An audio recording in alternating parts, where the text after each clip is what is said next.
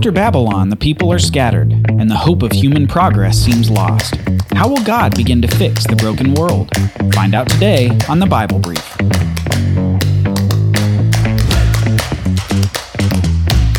In our last episode, we saw Noah curse his grandson, Canaan, as he blessed his other two sons. Then we saw the land repopulate after the flood until we got to the city of Babylon, the proud city that wanted to make a name for itself. God thwarted the plans of the people and scattered them across the land as he had mandated.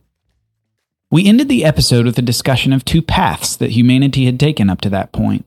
One path was the path of Abel and Noah, who, despite imperfections, nevertheless walked with God and found favor with him. The other path was the path of continued rebellion, with murder, deceit, dishonor, and pride. In the narrative so far, it appears that the second path is the most popular one. 11 chapters into Genesis, it seems like people are stuck in their corruption. The world needs fixing, but apparently the humans can't fix it.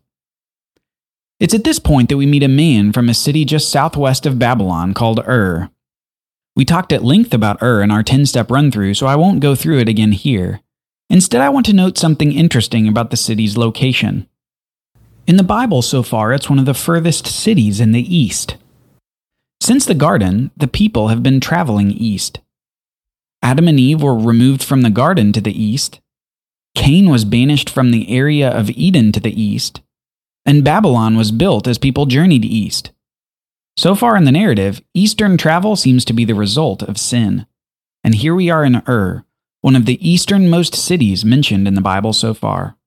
Perhaps the furthest city from God, furthest from the garden, deepest in the corruption of sin. And it's from this city that God picks his man, Abram. Abram is a wealthy man living in the city of Ur who worships a false god. And God decides that Abram will be part of his plan that begins to take shape here. Remember what God said to Abram in Genesis 12. The Lord said to Abram, "Go from your land, your relatives, and your father's house, to the land that I will show you. I will make you into a great nation. I will bless you. I will make your name great, and you will be a blessing. I will bless those who bless you. I will curse anyone who treats you with contempt, and all the peoples of the earth will be blessed through you." So Abram went, as the Lord had told him. So begins God's promises to Abram in the Abrahamic covenant that we discussed at length in our 10-step run-through. Now we summarize the covenant with 3 words. Do you remember what those words are? Land, seed, and blessing. The land of Canaan, a multitude of seed or offspring, and that one of those seed would be a blessing to all the nations of the world. So instead of focusing on the content of the promises, this time around we're going to focus on something else. The phrase, "I will." Listen again to what we just read, but listen particularly for the phrase, "I will." God says this, "Go from your land, your relatives, and your father's house to the land that I will show you. I will make you into a great nation. I will bless you. I will make your name great, and you will be a blessing. I will bless those who bless you. I will curse anyone who treats you with contempt, and all the peoples of the earth will be blessed through you." Here's the point to this exercise. God himself is going to do these things. The only condition that Abraham has is to leave his land and false god to go to the land that the true God will show him. Once he's there, God is going to do all these great things for him. Now from here we're going to fast forward a bit and get to the point where Abram is in the land, and he and God are having a conversation when God comes to him in a vision. It says this in Genesis 15. After these events, the word of the Lord came to Abram in a vision. "Do not be afraid, Abram. I am your shield. Your reward will be very great." But Abram said, "Lord God, what can you give me, since I am childless, and the heir of my house is Eliezer of Damascus?" Abram continued, "Look, you have given me no offspring, so a slave born in my house will be my heir."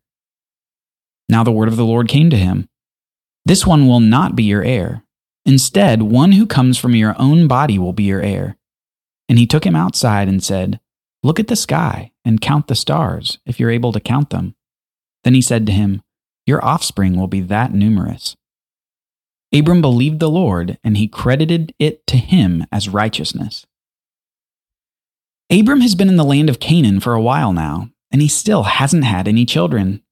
He's beginning to question how this is all going to work. How is he going to become a great nation and a father of a multitude when he hasn't had any children? Yet God reassures him that his offspring will be as numerous as the stars of the sky. Abram is going to have lots and lots of descendants, even if he can't understand how yet. And we read that Abram believed the Lord, and God credited it to him as righteousness. Believing that God would do what he said in the future results in something. It results in God giving him something now, and that something is positive righteousness. In exchange for Abram's faith, God gave Abram something that humans can't get for themselves because of their sin-corrupted condition. God gave Abram righteousness, a quality of rightness before God instead of wrongness before him. This is monumental, so remember this moment as we move through the Bible. We'll reference it again and again, and in the age of Messiah, we'll see that Abram becomes an example to all who have faith in Messiah and get righteousness. As we fast forward even a bit more to Genesis chapter 17, we have another scene of God's promises to Abram that results in something that may be rather odd to us today. Abram gets a new name. When Abram was 99 years old, the Lord appeared to him, saying, "I am God Almighty. Live in my presence and be blameless. I will set up my covenant between me and you, and I will multiply you greatly." Then Abram fell face down, and God spoke with him. "As for me, here is my covenant with you. You will become the father of many nations. Your name will no longer be Abram. Your name will be Abraham. For I will make you the father of many nations. I will make you extremely fruitful, and I will make nations and kings come from you. I will confirm my covenant that's between me and you and your offspring throughout their generations. It is a permanent covenant between your God and the God of your offspring after you. And to you and your future offspring I will give the land where you are residing, all the land of Canaan, as a permanent possession, and I will be their God." In a reiteration of the covenant, including many more "I will" statements on God's behalf, we see God continuing to state what he will do through Abram. And God signifies this new role for Abram by changing his name. Abram, whose name means exalted father, gets renamed by God. His new name, Abraham, includes the promises that God has made. Abraham means father of a multitude.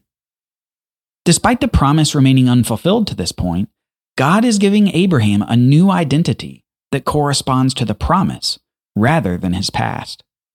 Again, God is giving Abraham a new and better identity that corresponds to God's promise rather than to Abram's past.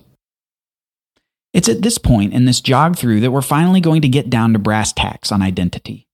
We've hinted and reiterated that there's an identity crisis going on in the human race, but we haven't really explained it yet. And we need to start understanding it because it will grow in relevance as we continue through the Bible. In the garden, God had set up an authority structure where God was the top, then man, then woman, then the animals and the earth. If you reread the creation account, you'll discover something interesting. This structure is represented based on the function of naming. God names the man Adam, then Adam names all the animals prior to Eve's creation, and then Adam names his wife woman, and then Eve. Each of these identities, represented by names, is carried forward in the story. Adam's name simply means man, and Eve's name means mother of all living. We get this picture of identities being caught up in the names of the people. This is a theme that carries forward, especially in the book of Genesis, but even into the next 4 books of the Bible, especially when major people's names are discussed. So in this narrative of Abram, we're supposed to pay special attention to this name change. God is doing something new with Abram.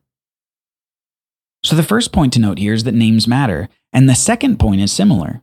Names are given, not earned. Did you earn your name before you were born? Did your parents rename you after a significant event in your life? Probably not. Your parents simply named you and that name stuck. And for most of you, you didn't try to change your name. But let's dwell on that possibility for a moment. Why would someone change their name? While I'm sure there are reasons beyond this, it's probably safe to say that people want a new identity when they change their name. They want to escape their old life and create something new for themselves. The point is this, that names are all about identity. Which brings us to the third point. Identity is something bestowed, just like a name. Identity is something given to a person, not discovered by a person. This isn't very relatable to our culture. After all, we've been taught that you can be whatever you want to be, or we're encouraged to find yourself. Here's the thing. That's not how the Bible looks at the world. Instead, identity is something bestowed by someone else. Now, that's not to say that identity can't change. After all, we see that with Abraham. The key is that Abraham isn't the one who changed it. God did. While Abraham was being obedient to follow God's call to go to the land of Canaan, he still didn't do anything to change his identity. Do you remember the words we discussed earlier in the episode as God made promises to Abram? God said, I will, I will, I will. God was the one doing the real work. So, names matter. Names are given, not earned, and identity itself is bestowed. The human identity crisis so far in the Bible is this. Outside of a few people that walked with God, each generation tries to build its own identity apart from God. The people try to do things their own way instead of living in the identity that God gave Adam and Eve and then Noah.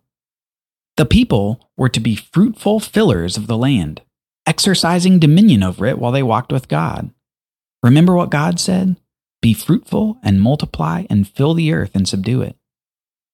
Instead, the first 11 chapters of Genesis culminated with a people in the city of Babylon who wanted to make a name for themselves. But as we know, identity is bestowed, not earned. And with an unfruitful, childless man living far east from Eden, we see God bestowing a new identity.